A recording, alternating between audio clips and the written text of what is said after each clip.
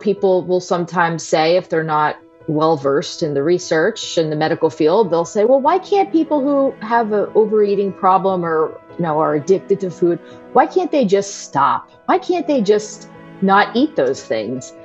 And that's just not how it works. That's not how the brain works. And especially in our modern food environment where all those things are being constantly thrown at people and forced on people to many degrees, it's a challenge. And that's why we're here. And that's why we see so many people struggling to navigate through that challenge.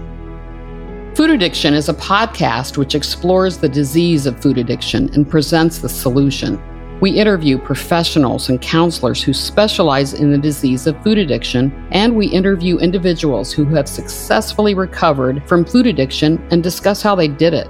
Esther Helga Goodmans-Dottir was motivated to change careers after she recovered from food addiction by opening a food addiction treatment center and the InFact School, the world's first and only sugar and food addiction counseling training, which offers a recognized certification. Check out the website for more information on obtaining this certification, as well as proven recovery programs at infactschool.com. Listen to these episodes as we discuss the problem and the solution around food addiction.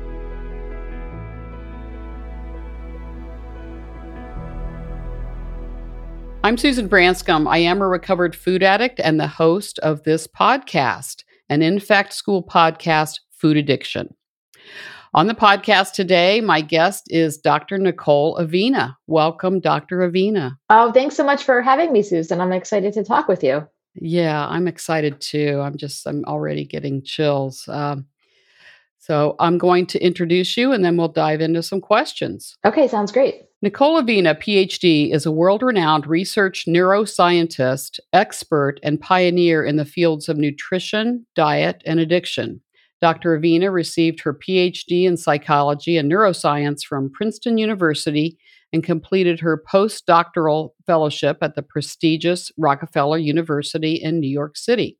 She has published over 90 scholarly journals on topics related to diet, nutrition, and overeating. She has published several books, including Why Diets Fail, Because You're Addicted to Sugar, which I read, and Hedonic Eating, How the Pleasure of Food Affects Our Brains and Behavior. Her research achievements have been honored by awards from several groups, including the New York Academy of Sciences, the American Psychological Association, and the National Institutes of Health. Dr. Avena regularly appears on TV and radio and speaks at universities, government agencies, schools, and special interest groups about her research on food, addiction, and nutrition. She's appeared on the Dr. Oz show and the doctors and at numerous events around the country. So welcome again, Dr. Avena. Thank you. Well, I've listened to several of your podcasts. I've watched you on YouTube at a conference, and I've read your book. So I'm really looking forward to diving into some questions. I think this is really going to help listeners. Yeah, I'm glad that we're having this conversation. I just think it's so valuable to bring the science and the experiences together. And I think that the two inform each other so much. I often hear from people about, how much they've learned about themselves after reading about the research studies and how, understanding the addiction and how it affects the brain has really helped them. And, my answer to that is often, well, thank you for sharing your experience of what it was like to live with a food addiction and what it's still like to live with a food addiction and how that really can inform the research and helps the scientists out there to think about these issues on a deeper level. So thank you. Yeah. Well, Esther and I, when we started the podcast, we decided that let's talk about the problem, the addiction, the brain science, and let's talk about the solution, which she and I have recovered in 12-step recovery. Your book and everything I've read and heard about you reinforces to me that, it wasn't my fault, that I wasn't a failure, and we'll get into that. But let's start by, it's interesting. You have a neuroscience background and you have training and education in psychology. I thought that was an interesting combination about kind of how the brain works and then how we think. So talk about that. Yeah. So it's somewhat due to how old I am, to be quite honest. So when I was doing my PhD, this was back in the early 2000s, there weren't really any standalone neuroscience programs. Most neuroscience PhD programs were housed within another discipline like psychology. So at Princeton University, which is where I did my PhD, the neuroscience program was really an arm of the psychology department. And so I had the fortunate experience to have that happen because I think a lot of what I'm interested in from a neuroscience standpoint really does intersect with psychology. And, that whole biopsychosocial approach to understanding problems is really a foundation of what I've used in my work. So I think having that experience has actually been really wonderful. Nowadays, most programs that are out there at universities have their very own neuroscience department. Even at Princeton University, where I'm still a faculty member, we have, a standalone neuroscience institute now. It still collaborates with the psychology department, but it's more of its own entity at this point. Yeah. Well, one of the things you say is sugar addiction is real and it isn't your fault, which I mentioned. And you also say in the book, high calorie, high sugar foods are easily accessible to many people today, and portion sizes have increased dramatically over the years. So, talk about both of those things, the addiction's not our fault, and then the change in foods in our society. Well, the piece about addiction not being the person's fault who's addicted, I think that's a larger issue beyond even food addiction. I think we're seeing that with other addictions, drug and alcohol addiction, for example.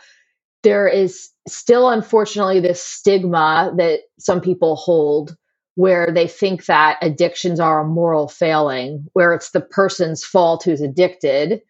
And that doesn't take into consideration the biological factors, the genetic factors, the fact that our environment is plagued with all of these addictive substances.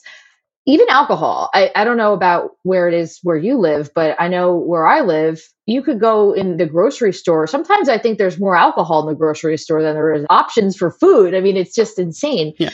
And so we have very easy access to these highly addictive substances, and especially, for the purposes of our discussion, food.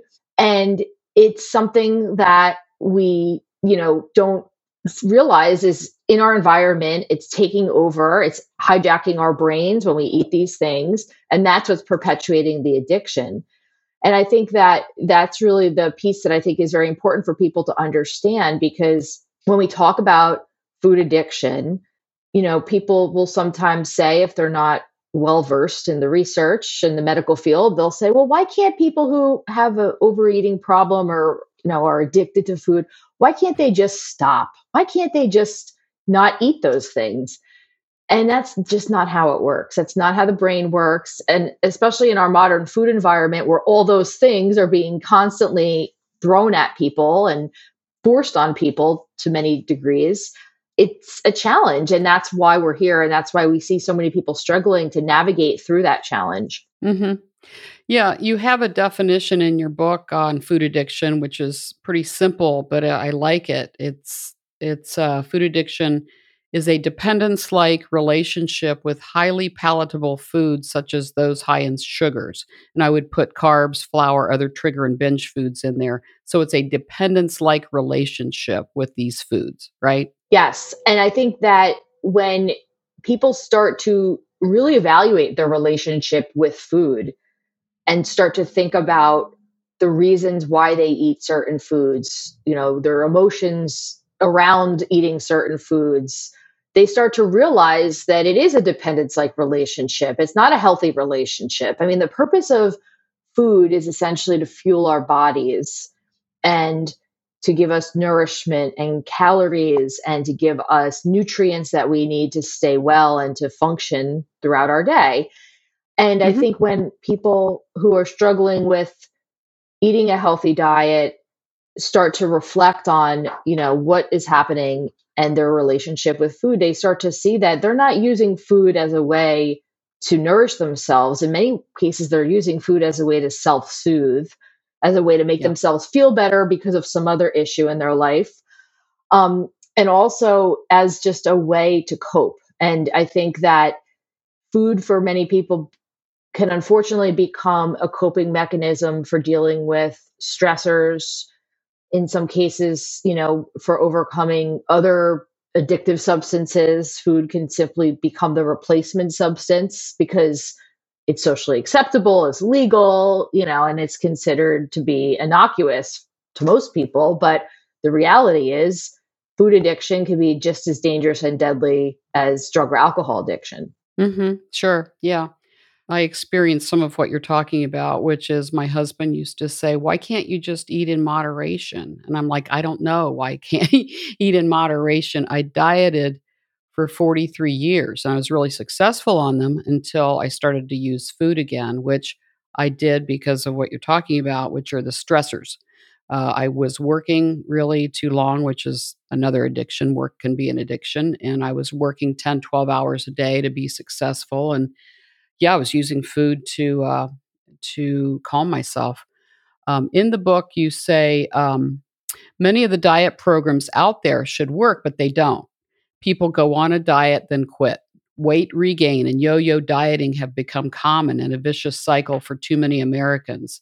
And you say if you are psychologically and chemically dependent on added sugars and excessive amounts of carbohydrates, your addiction may lead you into a vicious cycle of overeating, withdrawal, and craving for these foods. We're going to talk about tolerance, withdrawal, and craving, but talk about the diet programs and we're going to talk about dopamine as well and the neurotransmitters. But these diets, I mean, I was really good at it. I could lose 50 pounds but I would gain it back and more, right? Right. And I think that's the problem. It's an industry. The whole purpose of being on a diet is so that you'll go off of a diet, gain weight, and then the industry can continue to exist. I mean, if you think about it, if people were to successfully be able to navigate their food journey and eat healthy, there'd be no diet industry. So they'd be out of business. And so it's in Right. the best interest of the field for there to be multiple diets. And that's kind of how it works. And many people get caught in that trap of diet after diet after diet, where they'll feel like they're quote unquote successful because they lost the weight.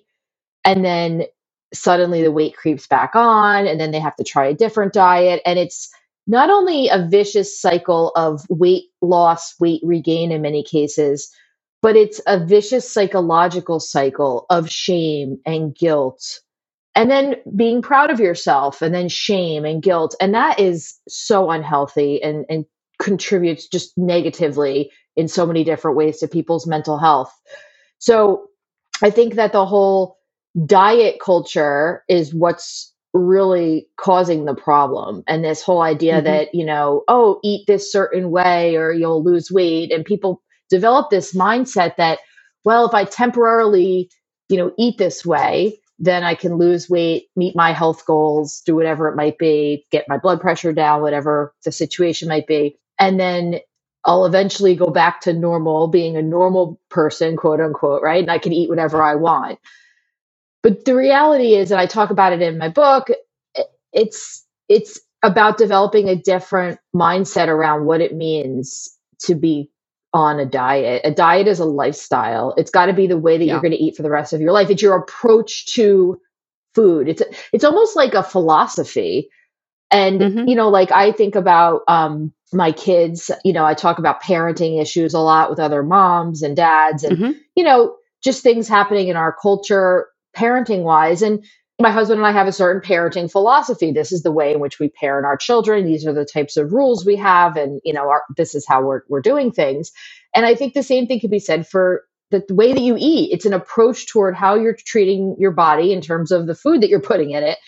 And I hmm think that we're starting to turn the corner and get people to think about it that way. But I think the vast majority of people are still stuck in that diet rut of, let me go on hmm this diet, let me try that diet, and now we're seeing all these quick fixes that people are still drawn to, like now medication that you could take to lose weight. Right. you know Gummies. it's awful, and Yeah. it's really not the fault of the individuals who are seeking that out. Those are the victims. It's hmm the fault of this constant idea that's been perpetuated that, just do this little one thing, and it's a cycle. And we have to get out of that and just realize that it's got to be a lifestyle and just the way that you want to live. Right. Yeah. Yeah, diets, I don't call it diets anymore. I have a food plan that was prescribed by a nutritionist. I eat 5 times a day. There's no sugar in it, a lot of vegetables. I have a lot of fat in it. I have a lot of protein, but fat doesn't make you fat. You have to limit it, but fats are important to our bodies. I want to talk about the brain side of this, and this is what you study. You say dopamine has a prominent role in addiction. Talk about the brain science, the pleasure centers of the brain, the neurotransmitters, neurochemicals in the brain, which could lead to food and sugar addiction. We spent a lot of time doing research studies on the brain and how sugar affects the brain, in particular related to the reward system and the dopamine, which is one of the neurotransmitters that can be released in that reward system.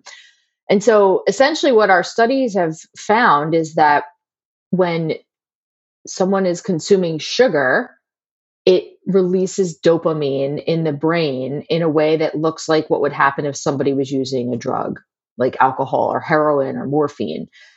And that really was a finding that was very important because up until that point in time, we had been publishing, and this is going back probably over 20 years now, we had started publishing some studies, talking about food addiction from the behavioral standpoint and how, food addiction could meet certain criteria, sugar addiction in particular, that would be listed as the criteria for being diagnosed as having a substance use disorder, according to the American Psychiatric Association. So we've been looking at those different criteria. And when we started to look at the brain, that was when I think, for me, it got real exciting.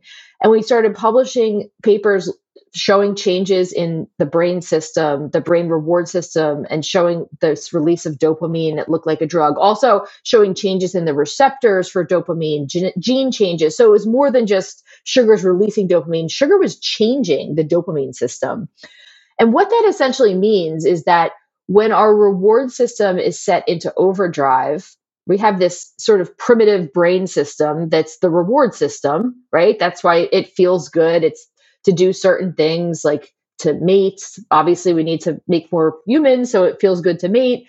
It also feels good to eat to some degree, right? Because we need to eat when we're hungry. Mm-hmm. But drugs of abuse can overactivate that system and set it into overdrive.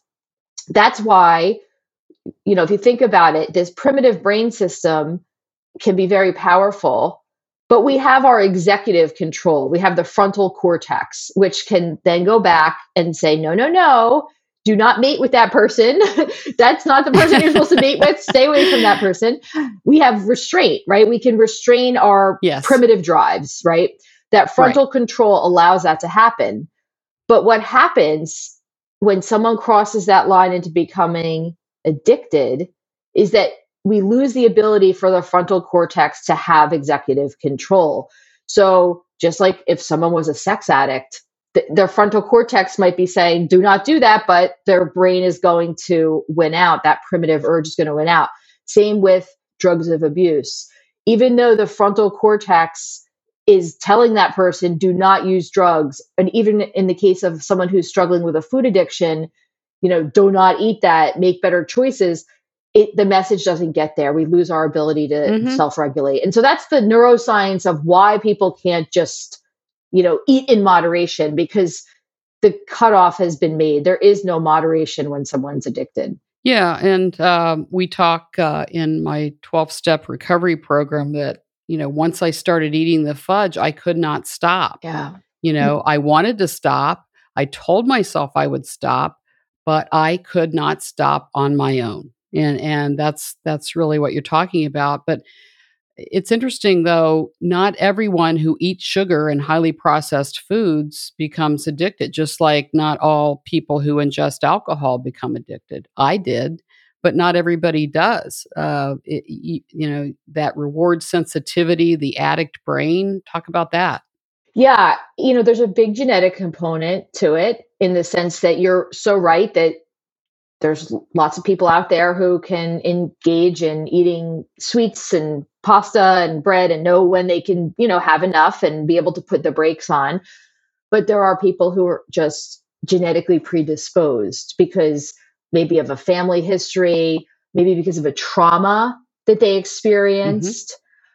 There's just interesting, or both, right? The intersect of those Yeah. two. There's so much interesting literature that I've been delving into lately about adverse childhood events, ACEs, and how they have a significant impact on health outcomes later in life. And food addiction is one of them. Overeating is one of them. And I think that's an important piece to consider. And it's in our food environment as well. And, there's a lot of different factors that play a role. And I think that, part of the challenge in helping people who are struggling with addiction is, to figure out what are those causes? What are those reasons why certain people develop addiction and others don't? And how can we understand them? And how can that inform treatment moving forward? Because I think when people start to peel back the layers and realize, yeah, I had a very traumatic childhood. I didn't even realize that until I started to, talk to somebody about it and find out that, oh, my grandparents were both alcoholics. And that's maybe the reason why I inherited those genes. You start to be able to see, where this is coming from and where some of the behaviors come from. And I think it helps people because it takes away some of the self-blame that people often tend to put on themselves when they are initially coping with, their addiction. Yeah. When I weighed 70 pounds more, I weighed over 200 pounds. I was eating big quantities of food. I was eating a lot of sugar, and my tolerance was higher. Talk about tolerance and the role that plays in food addiction. We've done a significant amount of work looking at tolerance as it relates to sugar. And tolerance is essentially our need over time to consume more and more and more of something because we no longer get that euphoria or pleasure that we used to get from having just a little bit of it. So the best example does come from the alcohol literature, where, when people are younger, maybe, or first start drinking alcohol as an adult, they might feel a little intoxicated off of maybe just one or two drinks. But if somebody is drinking more and more and more alcohol, they're actually going to require more and more and more alcohol in order to feel that euphoria and the buzz that they typically would have gotten from less alcohol.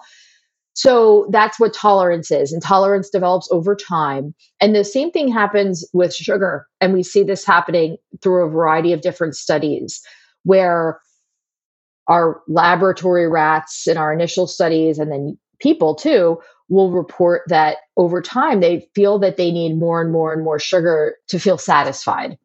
And that is part of the problem because when, we look at the types of foods that people are over consuming, they're already starting out eating a ton of sugar because so many of our products that are in our grocery store have a lot of added sugar. And people end up needing much more than that. So it's really an excessive amount of sugar that people end up consuming because the threshold that they're starting at is actually pretty high. And so this is really a detriment for many people because getting, that satisfaction that they're seeking becomes harder and harder and requires them to eat more and more. Yeah, I can relate to that. And, when I first began drinking, when I was in, I guess, probably in high school, college, I could have a glass or two of wine and get an effect, but it took more and more as I got older to have that same effect. And the same thing with sugar and a lot of food. It took more to get the same effect. And later in this, we're going to talk about withdrawal and cravings. But you have a questionnaire in your book, which is kind of like, are you a food addict? And I've taken these before, and it's pretty clear that I am a food addict, and I'm in recovery now, one day at a time. But one which always gets me, and in this, and you have it phrased maybe in a little bit different way, but despite the negative consequences despite my health, despite having 70 pounds I didn't need. I had diabetes, high blood pressure. I have had 4 joint replacements. My family was worried about me. I felt out of control. I felt like a failure on diets, but I continued to eat in the same way, despite the negative consequences. And that really is a sign of an addict, right? It is. And I think that this is an important point. And I'm very glad that you brought this up because, I mentioned earlier we have these criteria that the American Psychiatric Association has in their DSM, which is the Diagnostic and Statistical Manual of Mental Disorders, that catalogs the criteria one needs to meet in order to be diagnosed with having a substance use disorder or an addiction. And I think that the use despite negative consequences is a social construction. So if you think about it, let's just take the example of somebody who maybe is an alcoholic. A negative consequence might be I got pulled over and now I got a DWI and now I have to go to jail and I lost my license. That's going to hit home. That's a social construct that we've created to prevent people from drinking and driving. And that's the punishment. The problem with food addiction is that it's now normal to be obese. So if the side effect of your food addiction is that you're obese, well, 60% of the country is obese. So you're just normal then. It's not really like you're any different. Same with having diabetes, same with having high blood pressure.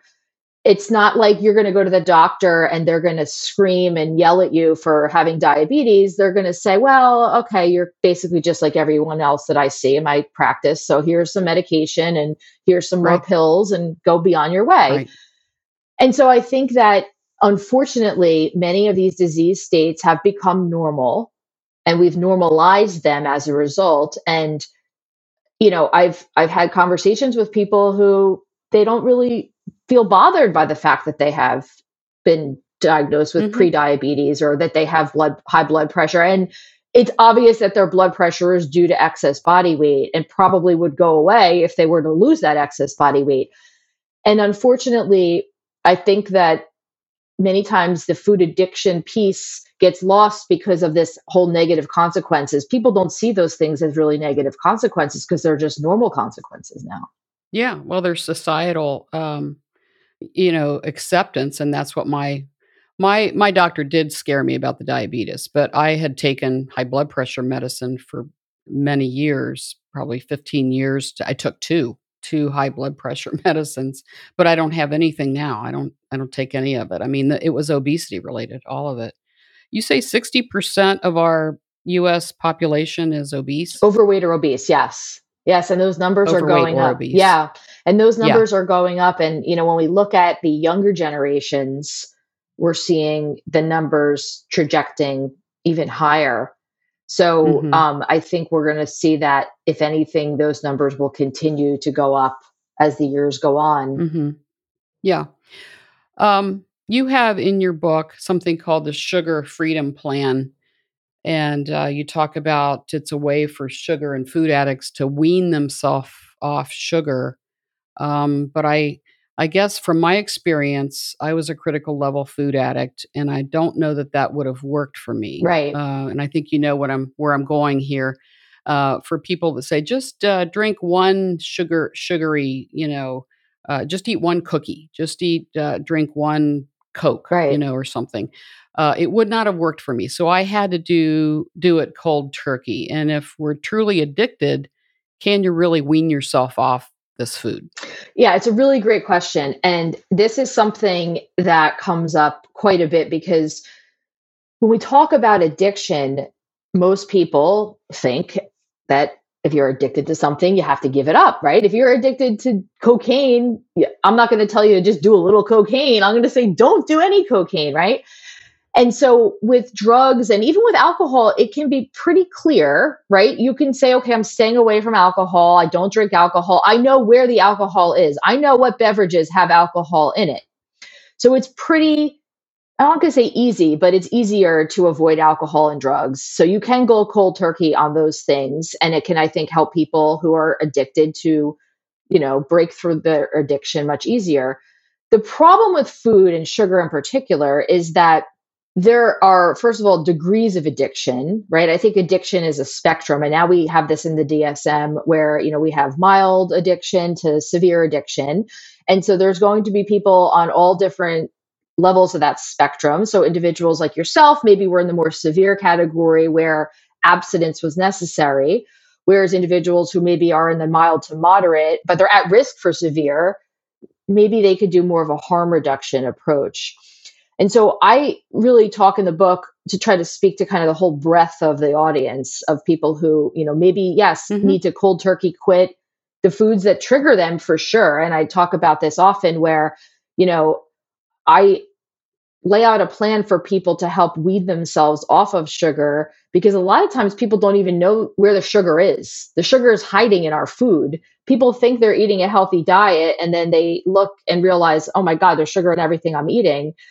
Could you imagine if alcohol was hidden in your ketchup, and if alcohol was hidden in, the granola bar that you thought was really healthy? I mean, it would just be so much more difficult to give up something that you're addicted to if you don't know where the thing's hiding. And so part of what I do in the book, and part of what I do, when I lecture on this, is to educate people about how to find sugar, because it doesn't say clearly on the label, this has sugar in it.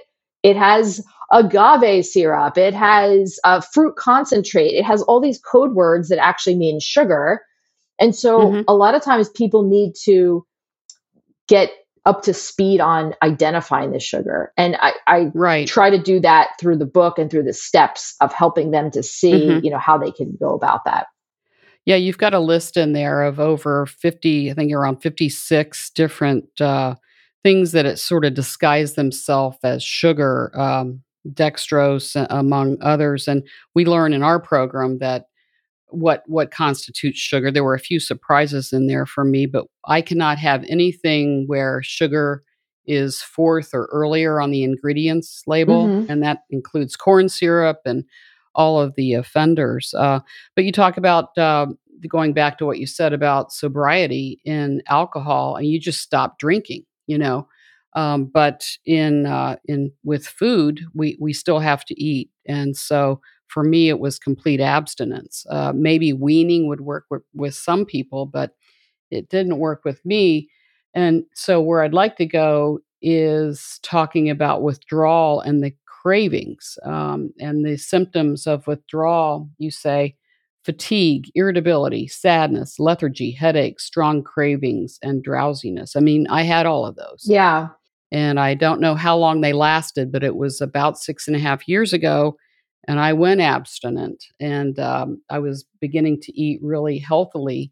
I eat 20 ounces of vegetables a day. I couldn't finish them all at the beginning, but I've learned to finish them all. And I, feel great. But I had to go through with the withdrawal. I had to go through the cravings. And so talk about withdrawal and cravings and cold turkey, and is it worth it? I think any step toward improving your health is worth it always, right? No matter what size that step is. If it's a cold turkey plunge into changing everything, then it's worth it. If it's a baby step where you're no longer drinking sugar sweetened beverages and focusing on phasing that out as the first thing that you can handle, then that's still an achievement in my book. So definitely it's worth it. The withdrawal piece, I think, can be the challenge for many people, because a lot of times people will experience the headaches, the lethargy, the irritability, and they'll misattribute that to them then feeling like they have low blood sugar. I've had so many people tell me this, that, I had all these headaches. I felt like I didn't feel right. I was irritable. My blood sugar must have been plummeting. So I had to eat sugar to bring it back up. And I'll say, I guarantee you, your blood sugar was not plummeting. It was basically the fact that you're in withdrawal. That's your brain's way of saying, give me more sugar. Where's my sugar? You've been feeding me sugar all these years, and now you stopped it. It's like a kid throwing a tantrum. And so that's the effect. And until your brain can come back to some level of homeostasis where it realizes, and again, I go back to the parenting analogy, you're not going to give in to the temper tantrum, right? When you give in to your 4-year-old throwing a fit in the store because they didn't get a toy, and you give them a toy, guess what? Every time you go to the store, guess who's throwing a fit? Right. Well, it's the same thing with the withdrawal. If you give into it and, eat a cookie to alleviate your withdrawal symptoms, then, the same thing's going to happen. You're going to have the withdrawal symptoms, and that's where this vicious cycle of binging, withdrawal, craving can come into play. So the withdrawal piece is something that it varies depending on the individual. I've had other people who have reported that they felt that they were completely addicted to sugar, but they never felt any feelings of withdrawal. They would have mild feelings, if anything. So it really does vary depending on the individual. And it's really just a matter of just waiting it out. It doesn't last forever. Yeah. It's a few days. I think the longest I've ever had anyone tell me that the withdrawal lasted was maybe 2 weeks. And during that period, that's when you really just need to focus in on your goals and focus in on why you're doing this, and know that your discomfort from your brain healing is necessary. And that's really the opposite, right? Because people, as humans, we tend to think, if we don't feel good, if something doesn't make us feel good, we shouldn't do it, right? Right. That's just our body's natural reaction to anything. So when you're leaning into doing something that is making you not feel good, that goes against human nature. And so that's why it can be hard for people to, stay on board. But you have to remember, this is your brain's way of detoxifying itself basically from the sugar. Yeah. Yeah. I mean, I knew that I would not go on another diet. I knew that I wanted to live. I had family. I had grandkids. I wanted to live. And I really knew that I had reached the bottom, and I had to completely surrender that I could not do this on my own. And you talk in the book about having support. Maybe that's family. Withdrawal is tough. Cravings can be tough, but it really is worth it. And I use a 12-step recovery program. I don't diet anymore. And, I do it a day at a time. So it is possible to live, like this. One of the things that I think is very interesting about addiction that you talk about, and this is the case with alcohol or food, in latent addiction, like I had in both alcohol and food, say someone is addicted to drugs, critical level sugar food addict, it's not about eating the stuff for pleasure anymore. Right. It's about avoiding the withdrawal. Exactly. Right? Which is not always understood, right? Right. And so I talk about this quite often, and I teach a health psychology class at Princeton to undergraduates, and the opponent process theory of addiction comes up quite a bit. And so the opponent process theory is this idea that when people first start using an addictive substance, they get high when they use it, and then they have a mild low after the drug wears off, but then they kind of go back to normal. But what happens when someone's addicted is that their baseline is way low. So they're using the substance. They're starting the day feeling like crap. They're using the substance to try to just feel normal again. And so the high that they get actually isn't really a high. It's just getting them back to normal. And it's fleeting. And then that goes away. Yeah. And then they're back down below baseline again. And so it really becomes a situation where people are just using the substance just to try to feel normal. And that's an awful feeling to have to live with every day, because people feel trapped. And so that's the crux of, why people use. Yeah, people have this misconception that people are using drugs and alcohol and food to feel good. It makes them feel good. It doesn't. It makes them feel normal. It doesn't make them feel good. And so it's not that these people are just, pleasure seekers and hedonic seekers. No, not at all. If anything, they're struggling, and they're just trying to grasp at the life raft and really just, get back to some state of feeling normal. Yeah, we know that the obesity rates are unbelievable. When you go out in society, you see it. We say that we wear this disease Obesity can be a symptom of food addiction, not always. Right. Let's talk about the changes in the availability and types of foods. My great grandparents in the early 1900s did not eat this way. That was really only, about 100 years ago, 120 years ago, which sounds like a long time, but it wasn't. They had a farm. They ate whole foods. They didn't eat foods with preservatives or processed foods. They ate chicken, beef. They ate vegetables from their gardens. Nobody was overweight back then. Sugar was not really available. It wasn't highly processed. So talk about what's changed, and you did not see this kind of obesity that you see, back then that you see today. When I was in elementary school in the '60s, there was one guy that was overweight. There's one kid, Yeah. So talk about what's changed. Yeah. And that kid, it was probably a genetic obesity, right? I'm sure if you look at Yeah. his whole family, they were probably all overweight to some degree. They were. It wasn't Yeah. due to the food environment, which is the reason why most people are obese these days. And so the big thing that's changed is what we eat and how much of it we eat. And when you take a look at the reliance on processed foods that's developed, it's just astronomical. And if you go into a grocery store, you see this, right? You could hang out in the perimeter of the grocery store. That's where the fresh products are that are going to, spoil in a couple of days. So you got to buy them and eat them. The rest of the grocery store is filled with aisles and aisles of highly processed, man-made concoctions of ingredients that people say are also food. I've actually been doing a lot of talking lately in my lectures about this idea that we really need to reconstruct the definition of what a food is, because I think that's a big problem. We keep saying like, oh, just eat food, eat food, eat food. And on one hand, you have Pop-Tarts that are considered a food, which for those who are familiar with what a Pop-Tart is, it's this like pastry thing. It's supposed to be a breakfast item. It's marketed toward kids, but it's essentially a man-made combination of like tons of different ingredients, dyes, preservatives. Yeah. And then carrots are also a food, right? So you have two completely different ends of the spectrum, in my opinion. One is a highly processed, man-made science experiment, essentially, that they packaged in a box and put, pretty colors on, and now they sell it in the store.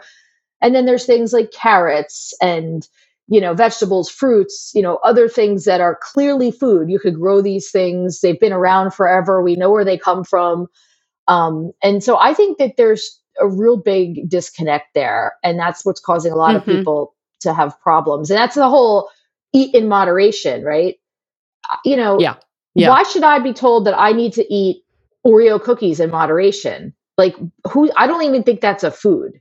It's not on my radar as a food. So that's really, I think, a big piece of this that we need to start talking more about is, how do we define what a food is? Because my foods might be different than someone else's foods. We're going to talk about some of the things that are going on here, but we know that sugar, the minute that we say that sugar is an additive and not a food, the landscape in the universe will change. One of the things you say in the book is sugar is a toxic substance and can contribute to multiple health conditions. We talk about the DSM and the DSM-5, the Diagnostic Statistical Manual for Mental Disorders, what constitutes an addiction, and this is from the American Psychiatric Association. And food addiction is considered more of a psychological disorder versus a substance use disorder. And I understand from this, and I'm not an expert, but there are 7 criteria with the APA and the DSM that constitutes an addiction.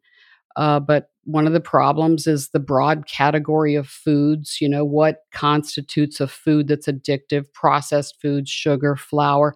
So talk about what's going on here. Yeah, I think this is where we're kind of stuck right now with getting food addiction recognized by medical organizations, by the APA, because we need to get on the same page again with what a food is. I think that's where it begins, right? Because, I'm not talking about people who are overeating broccoli or overeating lettuce. Like that's not happening. So, those are the foods.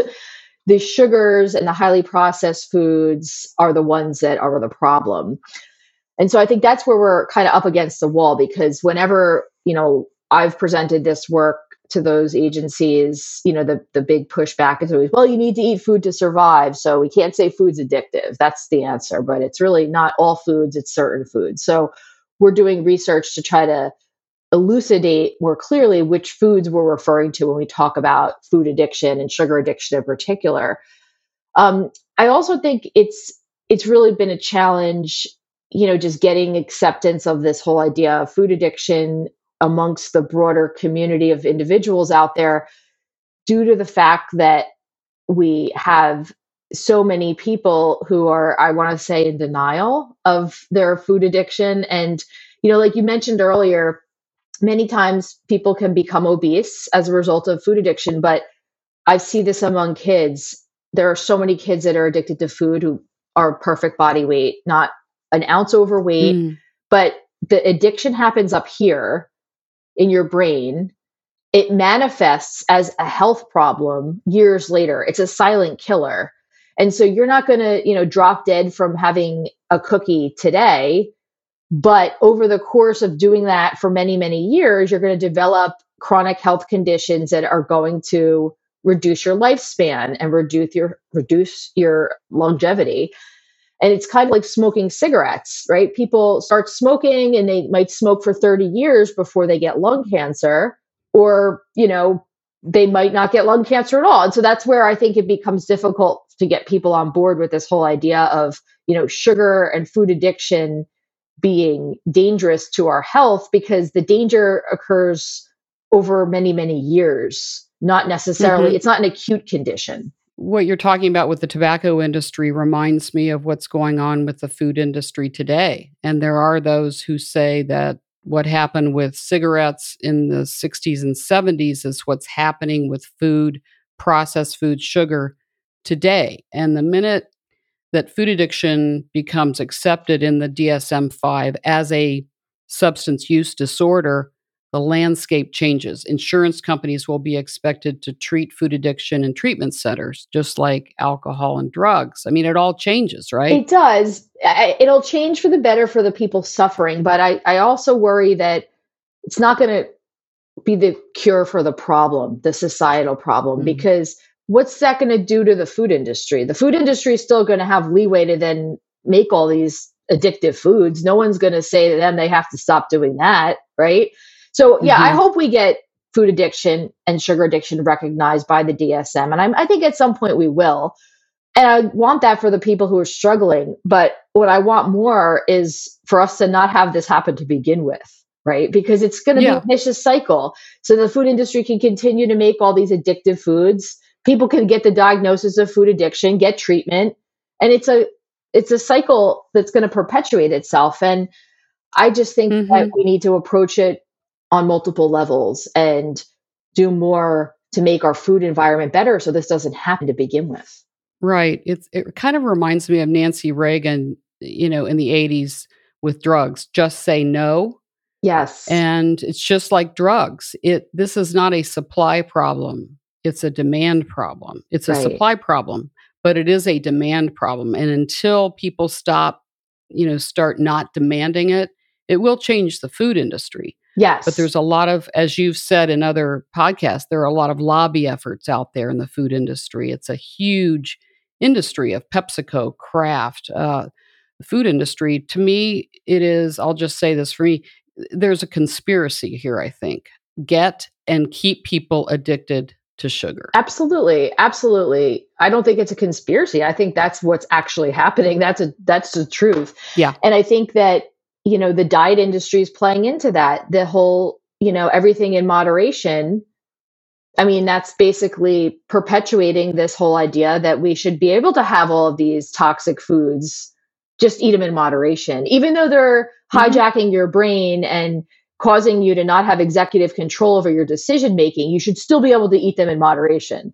it doesn't work, right? So the logic just isn't there. It doesn't work. Yeah, it does not work. Well, as we close out, a couple more questions for you, Dr. Ravina, and this has been great. I've loved your book. I've loved watching you. You're a pro at this, and thank you for everything you do, especially around childhood obesity and making sure kids are eating better. You study the disease. I'm sure you've seen the benefits of recovery, 12-step recovery, and other methods, right? Mm-hmm. So talk about that.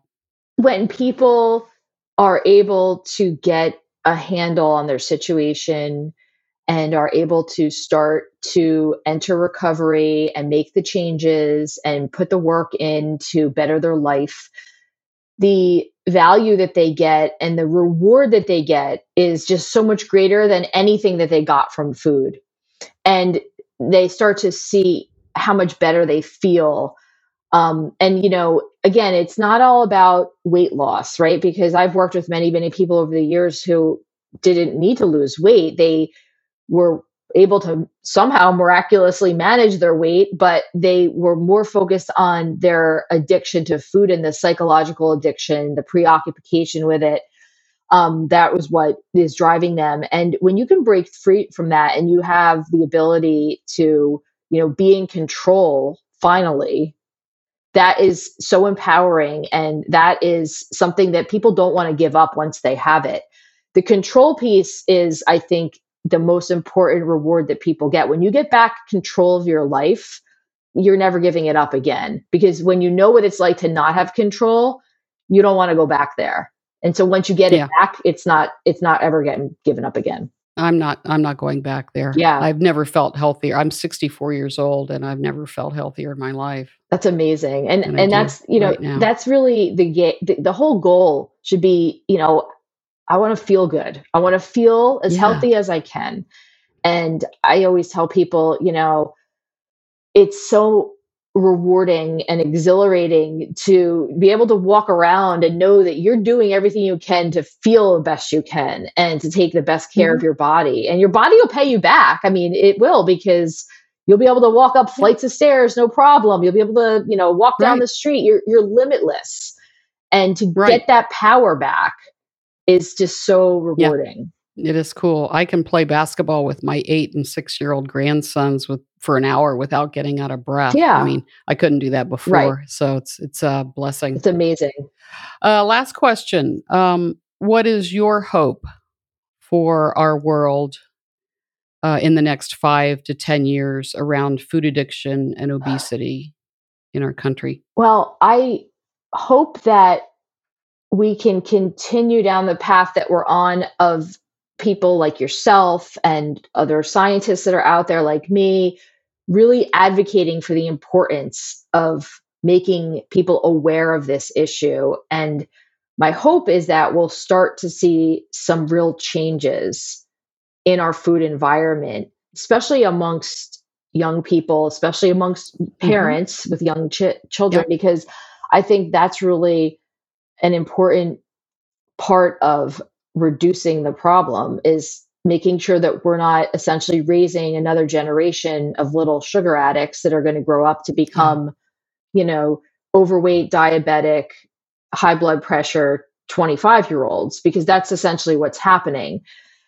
And so my hope is that we'll start to see people really understand, and I think it's happening, that they're starting to see the damaging effects that having a poor diet can have on your lifestyle and the way you feel, the way you look. And people are going to get sick of it and say, I've had enough. And they're going to make the changes. And I think we just need to make it easier for them, right? We need to, my goal would be to get some of these grocery stores to just really get on board with, only having the healthy stuff, or only having a few varieties of unhealthy stuff. I'm not saying they can't make their money, but you don't need to have 56 different types of cereal that's loaded with sugar. Maybe you just have 3, right? So it's still a demand problem. They want more. I know. Yeah. But that's where I'm hoping we'll go. So I'm confident that we'll get in the right direction. Yeah. I hope food addiction is recognized by the APA, the DSM-5, as being a substance use disorder. That's my hope, and that it is treated like drugs and alcohol and other addictions. But again, people have to say, "I don't want to live like this anymore," right? Right. And recognize the addictive nature of food and highly processed foods and sugar. Yeah, absolutely. So, yeah. Thanks again, Dr. Avena, for joining me. Her book is Why Diets Fail. Why Diets Fail. And because you're addicted to sugar. Because you're addicted to sugar. Great book. Thank you. And I'll just say one last thing, if it's okay. I have another book. Sure. Why Diets Fail is out in paperback. And it came out, almost 10 years ago. It initially came out in hardcover. I have a new book that'll be coming out the end of 2023. It's called Sugarless. And it essentially picks up where Why Diets Fail leaves off and walks people through the latest research on sugar addiction, how you recognize sugar in your diet, how do you cope with, some of the things we didn't get a chance to talk about, like those alternative sweeteners, stevia, monk fruit, all of these, other factors that play a role in addiction. How do we deal with people pushing sugar on us, the psychological, social piece of it too. So that will be out in December of 2023. It's called Sugarless, and you'll be able to get that wherever books are sold. Barnes & Nobles is the publisher, so I'm really excited about it. Okay. It can help a lot of people. Cool. And what is your website? My website is drnicoleavena.com, and on social media, you could find me at Dr. Nicole Avena, Dr. Nicole Avena. Yep, I'm following you, and I've been to your website a couple of times, and I'll make sure it's in the notes. And all of your books, including the ones around pregnancy, eating while you're pregnant, and then the children books, and then 2 other books, the hedonic eating, and then the one I read. And your other one will be coming out. They're all on Amazon, but you can go to Barnes & Noble too. Thanks for joining me today, Dr. Avena. It's been great. Thank you. It's been great talking to you, Susan. Thank you. This is the Food Addiction Podcast. We hope you enjoyed the podcast and learned more about this disease. We hope you will rate and write a review on this podcast and share it with others. If you or someone you know is suffering from the disease of food addiction, there is a solution. The various food addiction recovery programs are available and listed on the website, theinfactschool.com. Or if you would like to know more about how to get certified in treating food addiction, the school is accepting applications now for its next training beginning in September 2023. Go to theinfactschool.com. That's INFACT school.com to learn more.